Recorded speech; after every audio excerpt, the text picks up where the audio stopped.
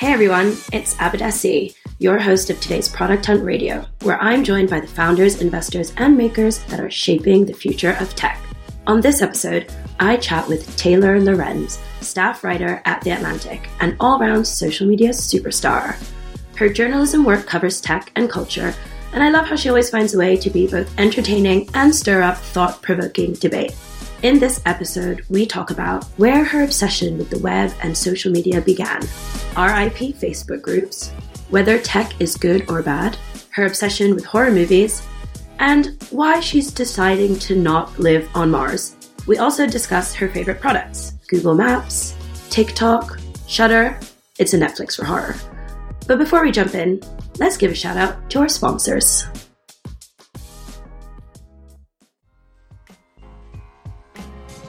As some of you may know, in addition to my day job at Product Hunt, I also invest in early stage startups thanks to AngelList Venture Fund Services. In 2017, I prepared a deck, raised some money from friends and people I've worked with over the years to bootstrap my first fund. I raised money and capital from LPs, and AngelList handled everything else, providing a dedicated account manager, a real-time dashboard to manage my portfolio and valuations, tools to keep my LPs up to date, and all the tax and accounting overhead. They make it super easy for me to move quickly. While still relatively new, AngelList has already hosted over 130 venture funds, which can range as small as $500,000 to tens of millions of dollars under management. And as a fund manager, your job is to simply find great entrepreneurs and choose who to invest in. Everything else is handled. If you're interested in starting a fund, learn more at angel.co/venturefunds or drop me a line at ryan@producthunt.com and I'd be happy to help. Hey everyone, it's Abadesi here with another episode of Product Hunt Radio. And today I'm joined by one of my favorite people in the tech industry and certainly one of my faves on social media, the incredible Taylor Lorenz. Welcome. Thank you. Thank you so much for having me. Great. So first things first, for those out there who are not familiar with you, tell us about yourself and what you do. Sure. So I am a reporter at The Atlantic, and I write about internet culture, basically. So that includes a lot of things about like social media related coverage, trends, influencers, any kind of like weird emerging things on the internet, and a lot of and communities too. Amazing. You're so humble in that. I mean, we literally look to you in the Product Hunt team as like, you know, the guru. She can like identify the trends and see what's coming up before it happens. And you always have your finger on the pulse, but you also deliver these insights in like a completely hilarious way, which I love. And I often feel is like sometimes like missing from journalism. So I really appreciate everything that you create. And my first question for you is, when did you know that you wanted to be a journalist? Oh my God, I still don't know. I mean, I do love my job, so I do know, but I kind of fell into it. So I never really had a background in journalism, or I know a lot of kids maybe want to be a journalist, which is so cool. I mean, I wish I kind of had found this earlier. It's definitely like my dream job for right now. But I've only been writing full time for a year and a half, so not that long. I did other reporting before that, just lots of different types of things. I guess I got my first job in media about 4 or 5 years ago. I was running social media and interactive news for the Daily Mail, and that's when I realized that I really liked working in media. So I just thought, I want to keep working in media. I think this is like my biggest passion. So I guess around then I really recognized my passion for working in media. But before that, I recognized my passion for the internet. And I guess that kind of is what got me into all of this. That's awesome. Honing in on that point around your passion for the internet, you're definitely seen as like an internet influencer, if I can say that, or, you know, that is the world that you know about and, you know, always have insight into. And could you tell us a bit more about how it came to be that you were obsessed with this world and it became such a big part of your life? Yeah, I never was really into the internet very much growing up. Like I have other friends who are engineers or just, I don't know, were like on the internet in the 90s and stuff. I had AIM and I had Facebook in college, but I just thought like stuff online was for losers. Like I never had a MySpace. It was so stupid. I just perpetually wanted to seem cooler than I was, I guess. Yeah. And so I was always like, that's for nerds. And then around 2009, I was working just a bunch of really shitty temp jobs. And this girl that I worked with got me on Tumblr. She was like, oh, I just kill time on Tumblr all day. And I was like, what's Tumblr? Oh, cool. And oh my God, she introduced it to me. And I'm not kidding. I spent like 16 hours a day on Tumblr. Oh, wow. for the next couple of years. I mean, it was my life. Like everything, all my friends were from Tumblr. It completely dominated my life. Like once I found Tumblr, I was like, whoa, there's this a whole other world. And then I got on Twitter and, all these other social platforms. But I kind of just like got really into stuff online. I felt like I finally found my people. I think growing up, I never felt like I really fit in. And so I switched schools a million times and tried on a lot of different things. And I think once I got on the internet, I was like, oh, there's like so many people on here.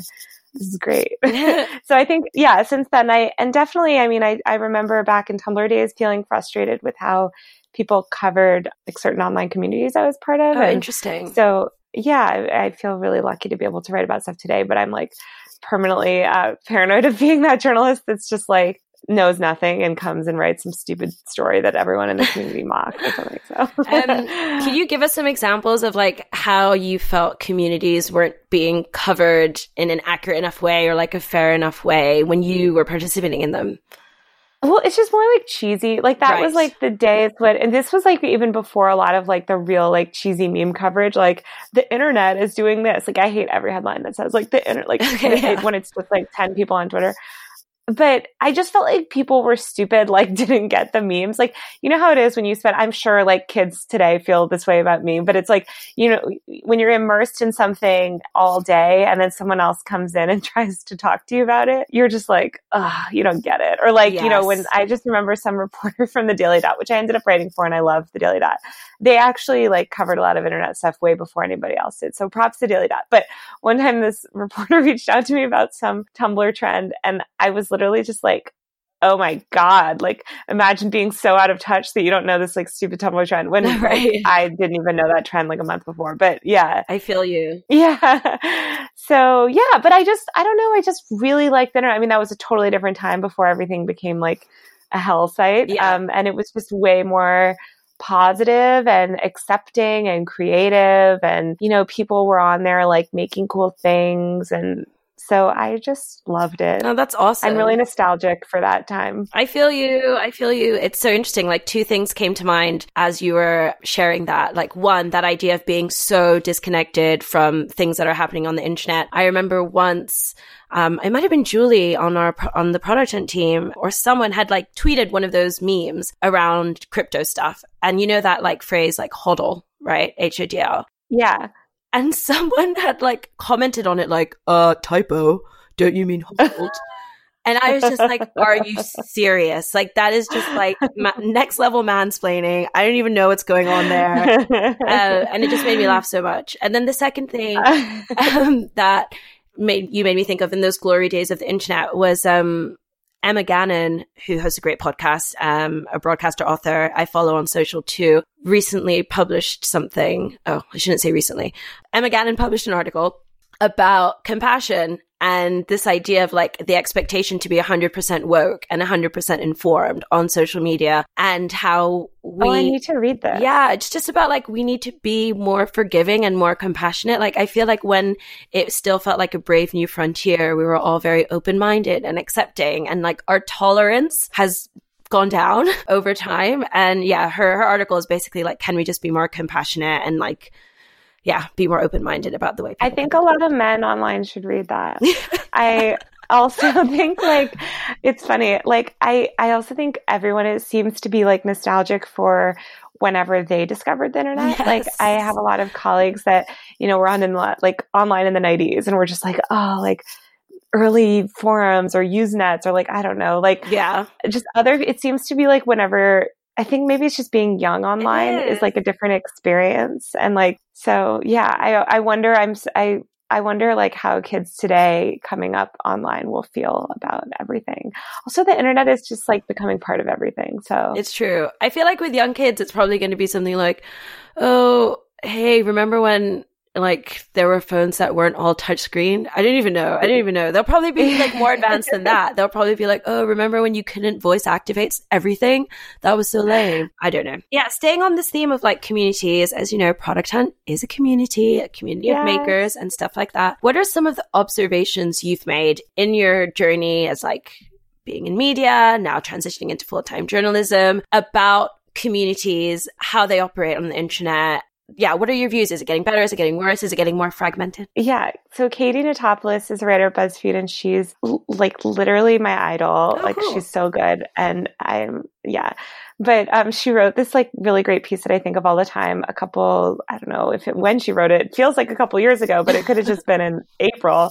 And it was about how like every internet community devolves into mod drama, and just the eternal drama of like forums. Like it's just like that plays out in every single type of internet community. And I think about it a lot. I've noticed a lot of like Instagram communities I'm part of have like meltdowns, and someone's ostracized, and someone starts to start a splinter group. Oh, wow. And like, I will say that like one pervasive part, it's just what makes us human is like our need for drama. And I do think that there's just like an endless sea of that online. So that's something that I think all communities have, maybe. It's like power struggles and drama. But although Product Hunt community doesn't seem like that. Yeah, but I do still think that we will still have the odd debate. Like people like, that back and forth, I think, for sure. Yes. There's always disagreement, especially as a community kind of scales up. I don't know. For me, I'm really interested in, like, the theme throughout all my reporting is really how technology affects people's ability to like communicate and connect and stuff. And I think that like really effective communities are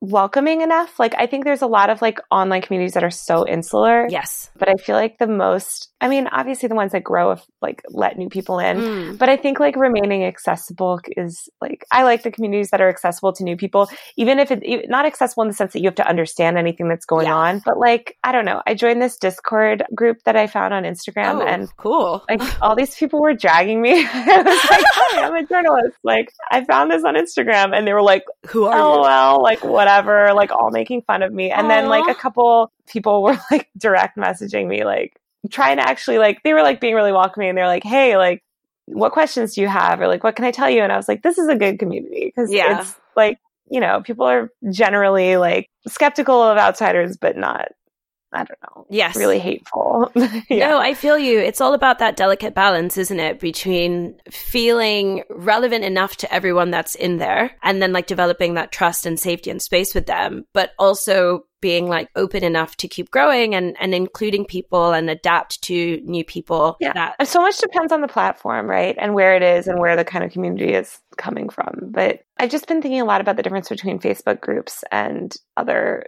platforms. Yeah. I wrote a lot about Facebook groups when it launched, and I just think it's crazy that there's like all these really big communities there, but the product itself kind of isn't that good. So yeah, it's quite static and not as so bad. They made this whole push, and they like had all these group admins to Chicago, and Zuckerberg was like, these groups are the future. And then like they really haven't made many updates except to like put stories in it. Yeah. So it's kind of interesting, like the proliferation of groups. I hope I'm using that word right. I now am a member of groups on like WhatsApp, on Slack. You mentioned Discord. I think I'm in a Discord group. I haven't opened that in a while. Telegram. I love Discord. You love Discord? I love Discord. Oh. But like Telegram and everything, like that to me seems like a giant group chat. Like it is. And like I'm in some Telegram group, and every day I wake up to like 1,700 messages.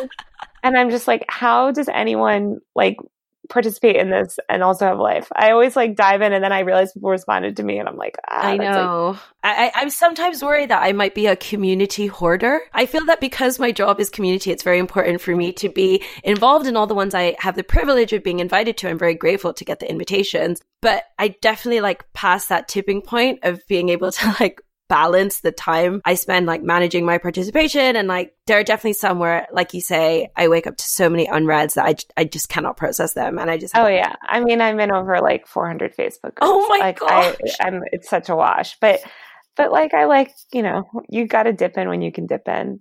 Exactly. But one of the things that I love about communities is just like this embracing of like the nuances of identity and life, like, so people have like multifaceted like identities, and, they want to connect with other people that share those common interests or those common experiences. Right. And why limit yourself to a few? Like if you want to be in a cat lovers group, be in the cat lovers group. If you want to be in like, I think most people do. Yeah. I think that's definitely like a way people express themselves. So, which is true offline too, like people join a knitting group or whatever. Yes, exactly.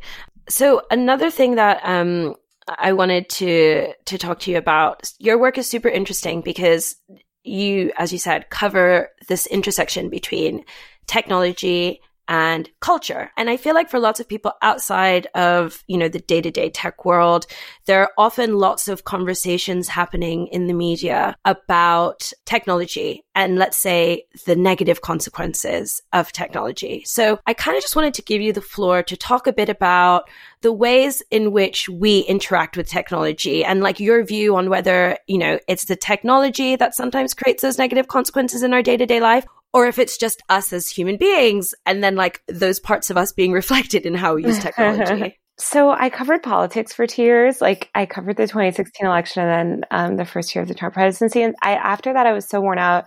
When I decided to take the full-time writing job, I literally was like telling my editor, the one thing I don't want to ever write about is like just all of the awful ways technology is destroying humanity, which is like, I just feel like so many people cover it. It's so real. But I just, okay, to answer your questions one by one. Thanks. I don't think I think it totally depends. I want to say I don't think technology is the problem, but of course, Facebook has proven itself to be like a kind of an awful company in a lot of ways. But I mean, overall, like I'm generally like, if you like tech in general, I think is positive. Bends that way, but like there's so many negative. I wouldn't even say it bends positive or negative. It's so neutral. Like It can be good. It can be truly, truly awful. And, I think it's up to people who, who found these companies and run any kind of platform, especially. I mean, I mostly cover social platforms. So I'm not covering like, I don't know about like the AI world or whatever, but like, I would say still like the founders have a responsibility to take into account the negative ways that their platform can be used. I think so many founders are delusional about how their own products are used and they want to think it's used some way and they have aspirations for it to be this thing. And it's like, okay, but you are letting like Nazis on here, and so it's good and bad. I don't know. It's really good and bad in different ways. And I there's so many journalists that cover the bad ways really well. And I love their work. And I don't like do enough of it, but I honestly feel like I'm not good at it. And I experienced so much burnout for my last job that I felt like I just didn't have the mental capacity to like even get back into any of that world. So now I live in a fantasy world. No, not at all. But I feel like that sometimes where I definitely like, there's stories that not if there was a good story, I would totally do it. But I definitely, my focus is more on like emerging user behavior and stuff. Cool. And not on like the negative aspects. So focusing on, emerging user behavior and following these trends across the social media space, is there a typical day in the career of Taylor Lorenz, or does that change? Like what does it actually look like to do your job? Yeah, my typical day is I wake up, I check Twitter, email, like everything everyone else does in the morning. Yeah. I go to work. Sometimes I work from home our office is like limited in terms of places to sit. So sometimes usually I just go to the office and just write. I mean, most of my stories I find just from kind of cruising around on different platforms or talking to people. Yes.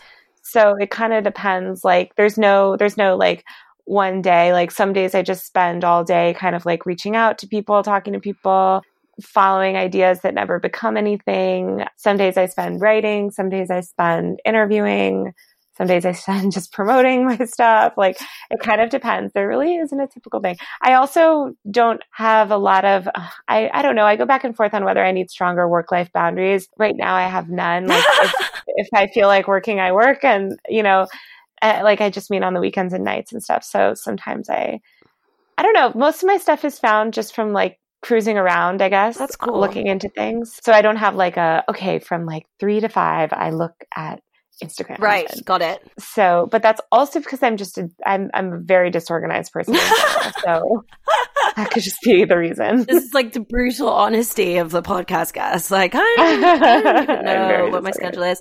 It's so interesting that you mention boundaries and this idea of work-life balance is a conversation I've been having a lot with myself, kind of reflecting, on the last 12 months and then thinking about the year ahead and what I'd like to do better, being a part of a remote team, working in the tech industry where a big part of my job is being on social media. The lines are very blurry. And I feel like so many of my friends are my work friends or my internet friends. One of the things that I was kind of thinking of doing maybe was getting a light phone or, some I other wanted to do device. that. Do you have I one? emailed Nokia or somebody to get that like banana phone. And then they were like, you don't do phone reviews.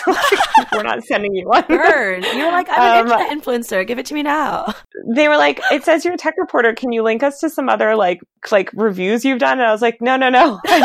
I want to try it. And then John Herman wrote a great piece on it. And I just gave up the story because I could never do better than him. But yeah, like I still might just get one I was going to do it as like a stunt for a story, but I still might get one. The thing is I need Google Maps. Like Google Maps basically dictates my life. So I need a phone. This is a request for product is a phone that's like a dumb phone, but also has Google Maps.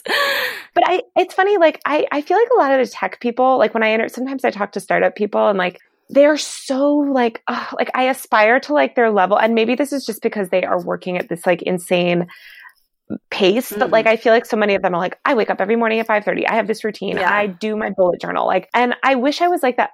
When I worked in strategy roles and like business development type roles and, other jobs that I've worked at ad agencies and other jobs before writing. And I had much more of that. Like I definitely had a better like work-life balance and routine, and I would get my morning tea. And now it's like gotten really sloppy. So my goal for 2019 is like, probably not wake up at 5, but like definitely like I gotta journal. I'm gonna try to like write things. There was that viral article of like the world's most productive people wake up at 4 a.m. And I was just like, yeah, that is total BS. Come on. I have been that person. Okay, I went through an entire year of my life where I woke up at 5 a.m. and I took a freezing cold shower every morning. Wow. I read this guy who founded some startup guy wrote on Medium, or actually this was way before Medium. He wrote on his personal blog and I read about it and I didn't know what I was doing with my life. And I think I just like wanted to like seem productive, and it was so stupid. It did nothing. But if it does help you, that's great. Yeah. For me, I realized that like I'm actually pretty much an early riser anyway, but the cold shower was just like kind of hell. Yeah, I couldn't do that. My partner tried to do that for a while and he didn't tell me. And our shower settings, like there's just one dial. So I kind of like go in, push the button. And I kind of went in and pushed the button and I was like, what the? And he was like, oh, I'm trying this like Wim Hof method. And I was like, okay. Yeah. I love it. It's cool to try. I'll try almost anything like that. Like I love trying those kinds of hacks, but I never stick with them. I feel like there's an argument for like the non-routine people. I feel like, oh yeah, there's a huge argument for it. I want to do Business Insider. I used to work there. Maybe they can listen to me. They need to do more lists like that. One of my favorite Business Insider lists is like people that weren't successful until later in life. And every time I feel bad about myself, I Google it and I read about how like Vera Wang, didn't make her first wedding dress till age 50 or whatever. And like, yes. And the Walmart founder started it in his 40s or something. I need to fact check that. But it constantly gives me hope. There was somebody tweeted recently about like how like they look at celebrities and they like older celebrities that are really good looking and you're like, oh, there's still chance to like, I guess like be really hot. And I was thinking of that with careers where like, yes, I'm like, good, there's still chance to be like successful, I guess. I don't know. There totally is. I feel like timing is really important. I often think about like the diversity in tech work that I've been involved in for the last couple of years. When I first started caring about this in like 2016 and reading up on all the studies that like McKinsey had done and all these reports about just like, gender pay gap, lack of representation, I would just, go to tech companies and be like, hey, let's talk about this. Let's like build solutions. And no one wanted to know, no one wanted to care. And just 2 short years later, everyone's talking about representation everywhere, like not just tech, like media, every industry. So, timing definitely plays a role in like how one is regarded and how one is seasoned. And just final point on this like early riser stuff. People that wake up at 4 a.m. go to bed at like 8 p.m., right? And it's just like, I cannot do that. I want to go to the movies. I want to like do stuff, hang out with my friends. I can't go to bed at 9. I'm not like, geriatric. There's a time and a place. I mean, sometimes I do. I've had periods in my life when I got up earlier. Like, it just kind of depends where you're at. And True. Yeah, like for New York, I mean, New York is such a nighttime city, but definitely when I'm in San Francisco or LA, I go to bed way earlier. Like I think everything in SF closes down earlier. Like That's true. So I think it's just like your city, your lifestyle. I mean, if you have kids, that's a whole other thing. I have no kids or pets, so. That's true. I'm also responsibility free in that regard. I definitely see SF as a very early city. I'm an early riser when I go to San Francisco by jet lag, or because of jet lag. But I do notice when I'm kind of like up and about at like 6 a.m, going for a run or whatever, loads of people are. And where I live in London, that's not happening. I mean, it's still cold, it's still dark. So maybe there's also that like West Coast sunshine that helps people wake up. Everyone is living a healthier life. Yeah. I guess. Do you have any like productivity hacks that you can share? Do you like use screen time to like turn your phone off after X o'clock so you can write or anything like that? I should do that. I do have it like set so that my phone is more orange, to not have the blue light or whatever. Yeah. I had those like blue light blocker glasses for a while that I think are kind of a scam that I ended up just no way. annoying me. My colleague Amanda Mull, who everyone should follow, she's an amazing health writer. In terms of productivity hacks, no, I don't have a productivity hack. My hack for like life, I guess, is definitely one thing that I found really the main thing that has ever contributed to my success is like recognizing your talents and also recognizing your flaws. Like I really had a lot of jobs after college that I failed at, and I pretended to be somebody I wasn't. Like I pretended to be hyper organized, like hyper whatever. I actually saw this talk by Jonah Peretti from BuzzFeed, and I think it was like a video that I watched online. He said that he was not detail oriented. And I was just like a liar, like telling everyone I was detail oriented when I like clearly wasn't, and like fucking things up all the time at work. And I saw him say that, and BuzzFeed was pretty early then, but I just remember being like, oh my God, like that's so amazing that he can say that. Like I just didn't even think that it was like an option to not be detail oriented. Yeah. So after that, I just was like, I'm not detail oriented, and I'm really explicit about that. Like, and I mean that in terms of like an organizational way. Yeah, like, you're visionary. You're a visionary. Well, with stories, I'll be very like hyper detail oriented in the sense that I get obsessed with details, but like I'm just not a good scheduler. I know I forgot to reply to your email. Like there's a lot of stuff like that. So I think if people recognize that earlier and don't put themselves into jobs where ideally, where you're going to be forced to kind of like, people should take jobs that match with their flaws and abilities if possible. I love that. Like playing to your strengths. If you can. Yeah, it's not always an option. Sometimes you just need a job, but like definitely realizing that made me stop applying to like, the only job I got fired from was this like hedge fund job, and I was so bad at it. Whoa, in finance? I feel like I was so bad. I was really bad, but everyone there was so nice to me. And the woman, when she let me go, was like, I just don't think this industry is for you. And I was like, honestly, I think you're right. Did you have to wear a suit? I wore like weird stuff to that job. Yeah, I was like 21 and I was wearing like a lot of this like same black skirt every day. And I don't know. I was like just not very organized, but you had to put together these binders all the time, and I was always messing it up for everyone. And yeah, so I just think like that made me realize like, wow, you know what? I'm not going to take a job where a huge part of my job requires something that I just am not going to succeed at fundamentally. So that's awesome. Do you have any tips? I think that piece of advice is so valuable. And like you said, not everyone has, all the opportunities they'd want available to them to do these roles that like play to their strengths. But I think one thing that everyone has the power to do is like get a better understanding of, what they are good at, what they're not so good at. I've mentioned before in other conversations, my obsession with growth mindset, this phrase coined by Carol Dweck in her book Mindset. And so much of that is about understanding strengths and weaknesses.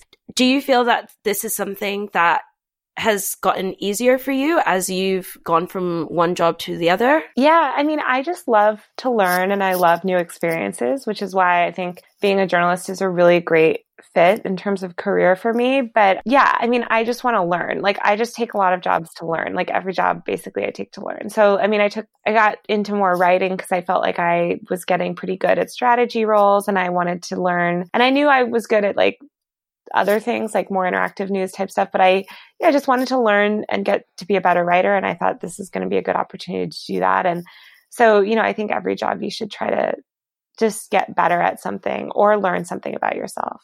That's awesome. What are the dream things that you would love to write that you have not written yet? That's a really good question. I love to write about the ways that people connect, using technology. I don't have any like dream stories. Like I really don't decide my stories until like I find them. So I don't have any like aspirations for stories, but really just to be a better reporter. I mean, there are so many people I look up to. I have a giant Excel document that I've kept for a very long time. And every time I see a story that I love, I put it on there and I put the reporter's name. And then I regularly like sort through it and think about why I like stuff that I do or what was really good. So I try to like learn that way. That's so cool. I want to see you do a documentary. I think that would be really cool. Just like diving deeper. Yeah. I never even considered that. Maybe. I think that would be cool. I just think like, having those kind of like one-to-one conversations with like different individuals, like who are interacting with like social media and the way it's changing their lives. Like it wouldn't necessarily be like an extreme thing like Darknet, but it would be like a more playful and fun version. And I think that would be incredible. I just feel like there's so many corners of the internet that, as someone that works as a community person on the internet, I have not even unturned. And I think having an opportunity to explore all those different groups and like the different ways in which people are connecting with each other, like you said, would be so interesting. And I think it would also be so positive, because like there are a lot of negative stories out there. And I think sometimes I'm for all the negative stories. Like I think all of these companies should be like seriously held accountable. And like I try to hold them accountable in some ways too, of course. But like I just, for me, I cover different types. I'm more into like the more like, just different corners, I guess. But like, a documentary would be cool. One thing I like constantly need side projects. And so like, maybe I'll try to teach myself, more video editing and do a documentary. But I don't know. I don't really, I also try to like make media that I consume, and I don't consume a ton of documentaries. So I might have to like watch more. I really only watch horror movies. It's like, oh, really? Oh my gosh. Yeah, it's the only kind of movie I watch. I read a study that said that there are two types of people in the world, like those people that like horror films and those people that don't. And the reason why people like horror films is because their brain can distinguish between real fear and fake fear. So they can basically get all the highs of being scared without like genuinely worrying that they're going to die. And then there are people like me whose brains cannot distinguish between real fear and fake fear. So I have to like watch scary movies through my fingers and like sometimes like cover my ears and all that kind of stuff. So you're probably the person that like doesn't definitely scared, right? You just enjoy it. It's exciting. Oh my God, I love it. I mean, it's truly, as my boyfriend can attest, I watch 3 or 4 horror movies a week, and I'm obsessed. Week? Yeah. I mean, it's the only thing I watch. I don't watch anything else. I watch sci-fi too. Sci-fi. Like when I run out of horror, I watch sci-fi. But I've watched everything in the Netflix horror and sci-fi categories. And I have Shudder, which is a streaming service just for horror. Anyway, that's a good product. Wow. Are there any horror movies that actually managed to scare you? Like The Others with Nicole Kidman, that was pretty scary. Yeah. I mean, I get the feeling of getting scared. I think like you said though, like definitely it's like I'm able to separate it, I guess. Yeah. But I mean, I like the scary, creepy, messed up ones. But yeah, it's not like I ever like fear for my life or whatever. I don't know. Is there a horror movie in Taylor Lorenz? Could that be a side project? Okay, I made a horror movie with my boyfriend and some friends, and it's not good. And we're making another one, I think, soon. But it's not going to be on the internet. You have to share it with the world. That would be bait for all my trolls. So no, I think it's going to stay not online. But I follow a lot of like directors and stuff, and I love watching short films and seeing what people do. For me, it's just like a hobby, but it'd be maybe, I don't know, maybe by the time I'm 40, I'm going to do it and be on the BI list. Now I want to shift gears a bit and talk about your personal relationship with social media. So you famously in the past, like publicly denounced Instagram. You just said you were quitting it. In 2014. And then literally I like publicly denounced it. There was like an article written about it where I like gave all these thoughts. And then I wrote a first person essay like an idiot, like being like, here's why I'm quitting Instagram. And literally within a month I was back on. So I feel you. I mean, I deleted Instagram many times before. So I was protesting an incremental change that they had made to the Explore feed. So that's how petty I was being, but I was mad. You have principles. Yeah, I was mad about an update that they pushed. Now I always users always freak out when there's a change. And now I'm like, oh God, like here it goes. Somebody makes a change, there's usually a freak out. But at the time I didn't have that view. I was really mad. So tell us a bit about what role does social media play in your life? I mean, we've heard a lot about it being a part of your job, but I mean, how would you describe the way that you personally use it? And do you always love it? Do you sometimes hate it? How do you manage it as well? I have a very love-hate relationship with it. I mean, in a sense, I feel like I owe my entire career and success to social media. So I can't hate it. And you're talented. Come on. My content. I think feeling like I found myself through social media, specifically Tumblr, made me really simple. I think because I felt like I made all of my friends through that. I literally found my life through that. It's hard for me to hate on all social media, but then also watching what Tumblr became and, watching it fall apart and this company get acquired and just, it made me depressed about a lot of stuff on the internet, about social media. Basically, I have an unhealthy relationship with it, I think, in some ways, because I spend too much time on it and I don't have a good way to turn it off. I think I delude myself in saying that's part of my job, but it is also good. I mean, I join everything. So I'll join whatever platform is out there. And I think certain ones are better than others. I think we've all seen how awful Facebook as a company is, and just the product itself, I think, is such a relic that, I don't even go on there anymore. My life is basically all about Instagram now. And I spend a lot of time on Twitter because I'm a journalist and that's where I have the most followers. But in terms of what makes me happy, I don't know. I mean, I'm into a lot of other kind of communities. Like I mentioned, I like a lot of the Discord communities that I'm in. Nice. And I don't know, I just joined Amino, which is the most insanely designed app I've ever encountered. They raised a Series C not that long ago from really good people. Well, I don't know what they're using the money to basically build a zillion new features and no way to orient yourself. I just want to meet their product team because I don't understand how it functions. The app is insane. It's the weirdest app ever to navigate. People that thought Snapchat was confusing, just take a walk, on Amino. But it is really cool. There's so many communities there. So I do like that part of it. I'm glad to hear that even as someone who's immersed in it all the time, you haven't found that perfect equilibrium and that perfect balance. I think that's really, really reassuring. Lots of conversations I have with my friends, but as well as other makers within the product hunt community, we're always trying to strike that perfect balance between, online and offline and social media and headspace and stuff. I think it's so hard. And right now there's so much onus on the user to basically set your boundaries against, these platforms that are all trying to exploit you. But at the same time, there's so many points in my life that social media has really helped me. I went through a really hard time a couple years ago, and literally, social media got me through it. I created this private Facebook group. It really helped me through a lot of tough stuff. So, but it was also this horrible reminder of so much stuff, Facebook on this day and all this other messed up stuff.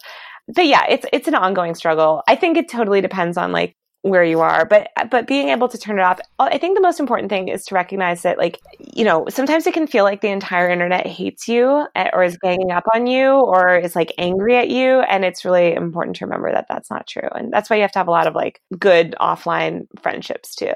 Yes. Actually, it's so great that you bring that up. As someone who is a journalist reporting, new topics, controversial topics, sometimes there must be times where you face some negativity. Do you have advice? My advice is, I always tell people to unfriend all your family members on Facebook because that's an easy way for trolls to go harass them. But I don't know. I don't get as much. When I covered politics, it was relentless. Now I really don't get as much, but definitely there's people that are trolls. I'm a woman on the internet, so you're going to get a certain amount of hate. Yeah. I think basically just don't even engage it. Turn all the filters on. Make a little bubble for yourself if you have to, because sometimes people could just be relentless. So yes. Yeah. That's good to know. Okay, so let's talk about products that you love. What are some of the products that you love? Some of the products that help you get through your day, or products you can't live without. Share. Products I love. I'm trying to think. We already know about Google Maps, so I was gonna wait. That was literally what I was gonna say. Google Maps is everything. Somebody wrote, actually, I think it was somebody wrote in Wired a story that I kind of wanted to write, which was basically like about how Google Maps is like the new search bar, and people just default go to Google Maps for everything. And the discovery that like basically Google Maps has built in all these discovery mechanisms. Wow. Over the past year and a half, and they are amazing. Whoever is doing that on Google Maps, like you're really helping me, because like it's where I go to find everything. Like now you can say like they have an explore tab and you can see lists, you can search by things like coffee event. It's just great. Google Maps is the best product. I'm sorry, but I love it. That's so cool. So it's like so much more than navigation now. It's discovery. Oh my God. It's not. Yeah. It's like everything is Google Maps. It's where I find out about events happening. It's like where I find everything. I mean, I location share too, so I can see where people are, which I think is really great. So it's like a social app for me. I love TikTok. It's like a fun place to spend time on the internet. If you haven't been on there, you should get on and try it out. Like I said, Shudder, which is a streaming platform. It's like Netflix, but just for horror. I think they could get better content, but it's pretty good. So I use that a lot. What about like, I'm curious, do you have like a smart home? Like, do you have voice I don't do any of that stuff. No. You don't? First of all, I live in a like really old apartment in Brooklyn, so I don't have like smart lights to hook up to anything. I'm the same. I'm like in a super old place. Yeah, like literally my apartment, I can almost touch the other wall, so I don't really need like an Alexa to like do stuff for me. But yeah, so I don't have any of that stuff. I probably won't. I mean, I had like a VR headset that I used to watch Netflix, and I kind of got sick of it. I mean, I think for me to use any kind of like smart home products, it would have to be really useful. And I think right now the utility isn't there, and the functions and like are just kind of not there. So in that case, Taylor, what would be like the ideal smart home product for you? I'll give you an example. I work from home a lot, and what I do in the morning, it's getting cold now. I'll wake up, make a cup of tea for myself, turn on my laptop.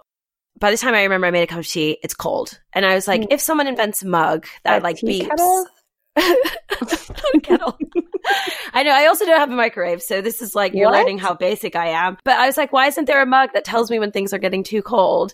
That would be a smart device that I'd buy. Another thing that I'd buy, something that picks clothes up off of the floor for me. Oh, I mean, I want like a robot. Like, yeah, they have like Roombas. I want somebody to like clean and organize my entire apartment. If they had like Janet in the Jetsons, like, there's some essay was a while ago, it was like everyone wants a wife, and it was about like feminism and how, whatever. And that's a saying, I think I can't remember, I don't know, I'm going to misquote it. I can't remember, but it's so true. Like, I just want somebody to like, not that a wife should be cleaning up after you, but like, what I want is a robot cleaner to clean up after me. Yes. That would be an amazing, I want a housekeeping robot, so I don't have to feel like I'm exploiting someone with like low salary. Yeah. Like, but I know, I mean, like I said, though, my apartment is literally so small. So for me to not keep it clean seems like, I feel like if it gets messy, I'm living in it. So I kind of have to keep it clean because it's like so small. I can't go into another room to escape. But I do like to think, the next evolution of Roomba will be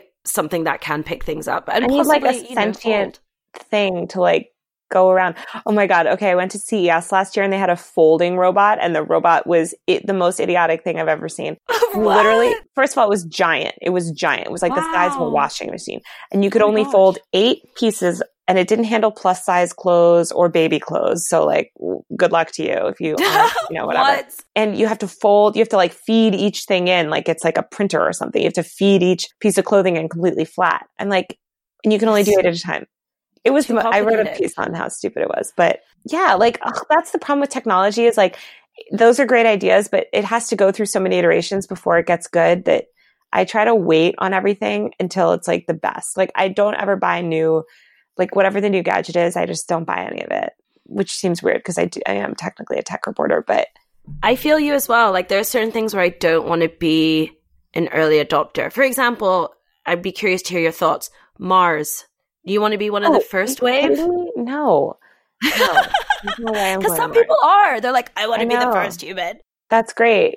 That's good that there's other people to go. I have no desire. It's stupid. Like, I mean, it's not stupid. It's great. I hope that we do interplanetary exploration. Like, that's amazing. It's very cool. I just know myself personally. Like, I can barely move out of New York, so I'm not moving to Mars. But it is cool. I do like new experiences, but I'm not going to like get that one's a bit extreme. I feel like I watched The Martian with Matt Damon and I was like, nah. I wonder how far people are going to spread out in the universe in the future. It's going to be cool. But Taylor, thank you so much for all these amazing suggestions and insights and keeping me very entertained. I feel like people are going to laugh a lot when they listen to this episode.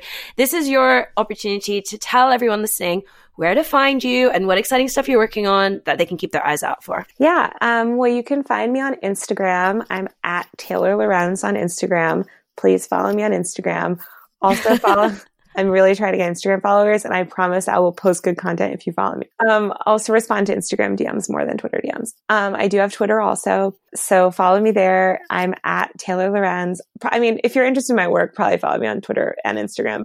I am constantly looking to hear about new trends. So I really, if you ever see anything funny or cool online, just DM it to me. I do look at all my DMs, even though I don't respond to all of them, but I'm always looking for things. So send me anything. And I love to see what people are working on.